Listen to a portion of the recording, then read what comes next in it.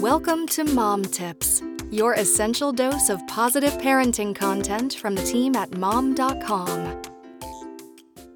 Music has a way of capturing a child's attention and imagination and can also have a huge impact on their body and mind.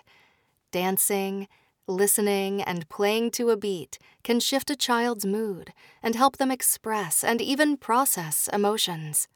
Music also makes even the most mundane task, like picking up toys or setting the table, quick, painless, and stress-free for everyone.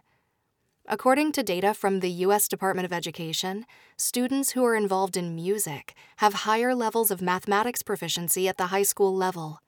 In fact, those who take music classes in middle school score significantly higher in high school algebra assessments than their non-musical counterparts.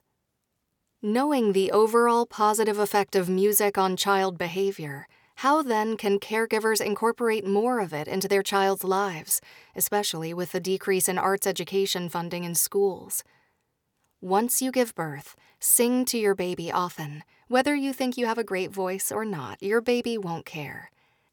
As your child gets older, make an effort to attend free outdoor concerts and holiday music events like the Nutcracker.